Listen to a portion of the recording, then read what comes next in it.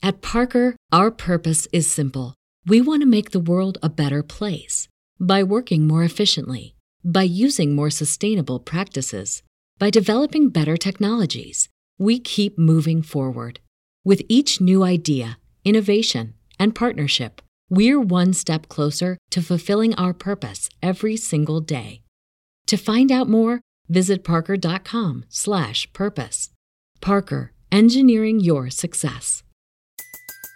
Everybody in your crew identifies as either Big Mac Burger, McNuggets, or McCrispy Sandwich. But you're the Filet-O-Fish Sandwich all day. That crispy fish, that savory tartar sauce, that melty cheese, that pillowy bun. Yeah, you get it. Every time. And if you love the Filet-O-Fish, right now you can catch two of the classics you love for just $6. Limited time only. Price and participation may vary. Cannot be combined with any other offer. Single item at regular price. Ba-da-ba-ba-ba. It's pretty scary to think that at any given moment, humanity is only an asteroid impact or nuclear launch away from total annihilation. But despite the universe's best attempts to snuff us out, humanity has managed to emerge from the rubble a surprising number of times. So grab your end of the world rations as we explore 8 apocalypses humanity somehow survived. You're listening to Be Amazed.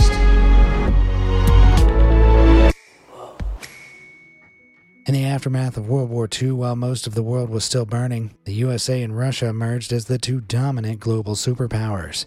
As the two nations began helping to rebuild the world, they spread their own economic and ideological systems wherever they went. As they did, their conflicting worldviews, the USA's capitalism and the USSR's communism, became more and more heated.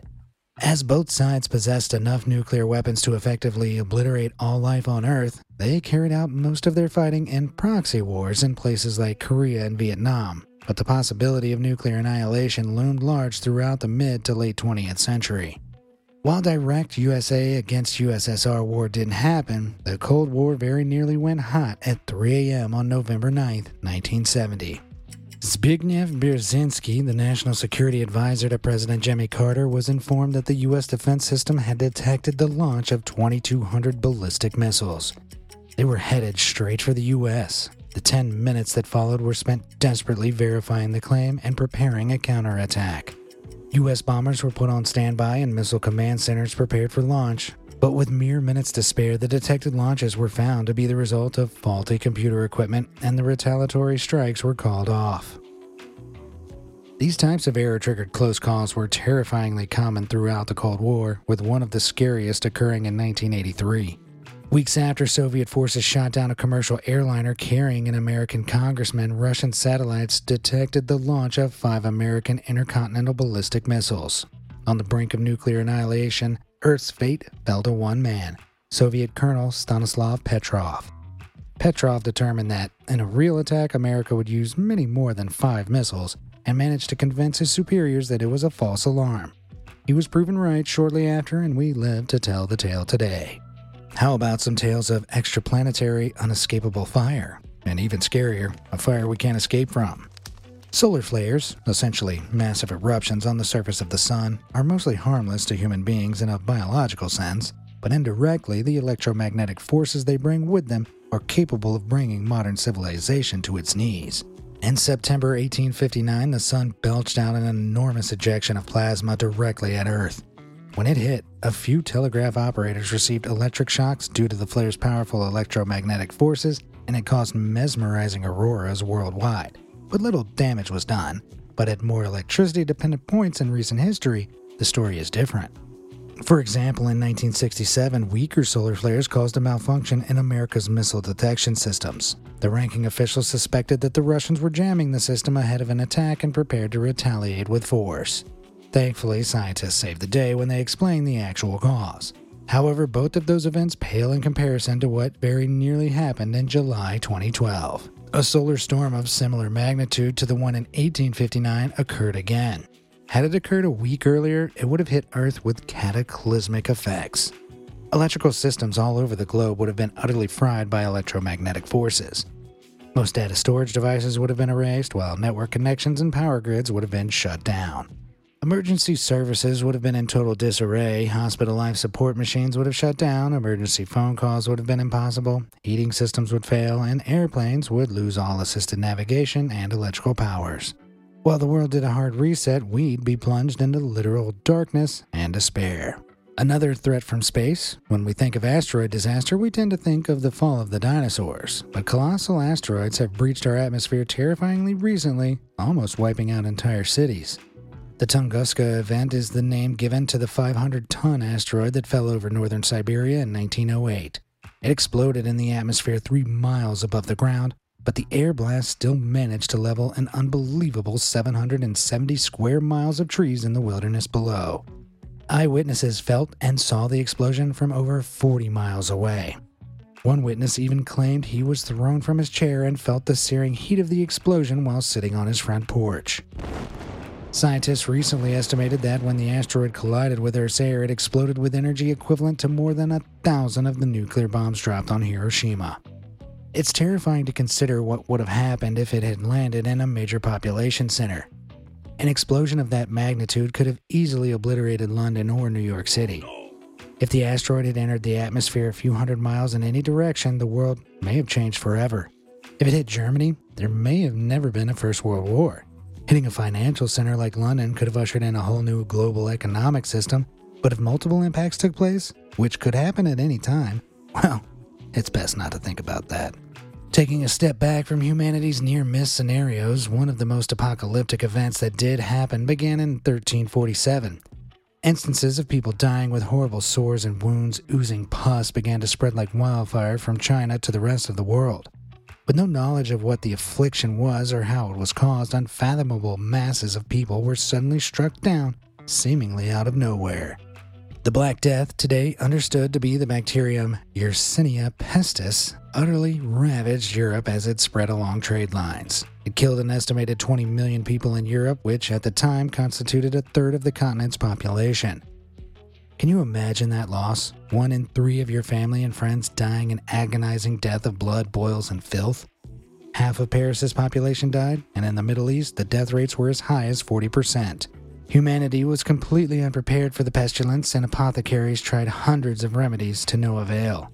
The Black Death spread easily due to the fleas that carried it on rodents, which were rife in a world with no real understanding of hygiene. Plague doctors desperately tried to heal the sick with pouches of herbs or draining bad blood using leeches. The priests at the time became convinced that the plague was a punishment from God and begged people to repent of the sins that had caused it. Some walked from town to town whipping themselves as repentance, while others blamed marginalized groups like the Jews for the plague, leading to even more senseless death. None of it helped, and the bodies continued to pile up in such numbers that they were left rotting in the streets or barricaded in abandoned homes. Eventually, the instances of infection became fewer, and the societies it had brought to the brink of total collapse began to recover. But now and then, the Black Death returns, bringing devastation with it. Everybody in your crew identifies as either Big Mac Burger, McNuggets, or McCrispy Sandwich. But you're the Filet-O-Fish Sandwich all day. That crispy fish, that savory tartar sauce, that melty cheese, that pillowy bun. Yeah, you get it. Every time. And if you love the Filet-O-Fish, right now you can catch 2 of the classics you love for just $6. Limited time only. Price and participation may vary. Cannot be combined with any other offer. Single item at regular price. Ba-da-ba-ba-ba. I guess the Grim Reaper, clearly bored with Yersinia pestis, got a new toy, Spanish influenza, in 1918. The specific strain of the virus, known as H1N1, spread rapidly throughout Europe, Asia, and the Americas. From there, this devastating plague infected around 500 million people worldwide. Approximately 1/3 of the world's population, an estimated 50 million, died from it soon afterwards. The deadly strain could infect even the healthiest of individuals and open the body up to lethal secondary infections and afflictions like pneumonia. World War I was raging at the time, and the awful conditions in the trenches and cramped medical camps were hotbeds of the sickness. It could be spread with a mere sneeze or cough, so the pandemic was unstoppable in those close-quarter environments. These conditions, coupled with modern speedy transport methods moving huge masses of soldiers, allowed it to spread, infect, and mutate into ever more aggressive forms with unbelievable ferocity. To put it into perspective, H1N1 killed more U.S. soldiers than the war itself did. Scientists still can't agree on what made the strain so lethal and resilient. To this day, we don't have an effective vaccine to counter the virus if it or something like it reappears in a renewed and strengthened form. And for an obvious but incredibly important example, between 1939 and 1945, the Second World War saw an estimated 85 million deaths. The majority of those deaths accounted for people directly killed in the war, and as many as 28 million of them were caused by war-related disease and famine. World War I left Germany economically crippled, leading its people to flock to extremism for salvation. Eventually, Germany's new leaders' insane pseudoscientific ideas about a German master race led to aggressive attempts to expand the nation. As a result, millions would die in battle all over the world, while further millions would be massacred under their race-cleansing policies. Eventually, in May 1945, Germany surrendered after Allied forces regained control of Europe from Germany and its allies by military force. The surrender of Japanese forces in the Pacific followed in August of that year thanks to the completion of the atomic bombs which were dropped on Hiroshima and Nagasaki. But while the Allied powers were eventually able to achieve victory, the already apocalyptic war could have been much worse. See, the Manhattan Project that gave the U.S. the war-ending atomic bomb was based on research that the Germans were conducting simultaneously. Indeed, a number of those who significantly contributed to the project were German refugees and prisoners. Before Germany was defeated, the race was so close that they had already made plans for the nuclear bombing of Washington and London. Had they completed their nuclear program before the U.S., the world may still have been under the Reich's boots today. And if they had both completed them at the same time, total nuclear annihilation could have been on the cards. Going way, way, way back now, the reality is that we almost never made it this far.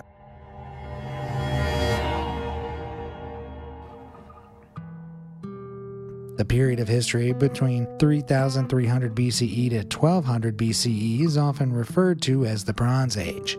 It was marked by extraordinary prosperity for the Mediterranean civilization, spurred on by the use of tools made from the metal alloy the period is named after. The Bronze Age saw the ancient Egyptians build the Great Pyramids of Giza, while other cultures made major leaps in trade, technology, religion, and art, and yet between 1200 and 1150 BCE, seemingly out of nowhere, the cultures enjoying these advancements suddenly began to collapse. Archaeologists suggest that the world underwent a sudden succession of natural disasters, including earthquakes, drought, and famine during this time.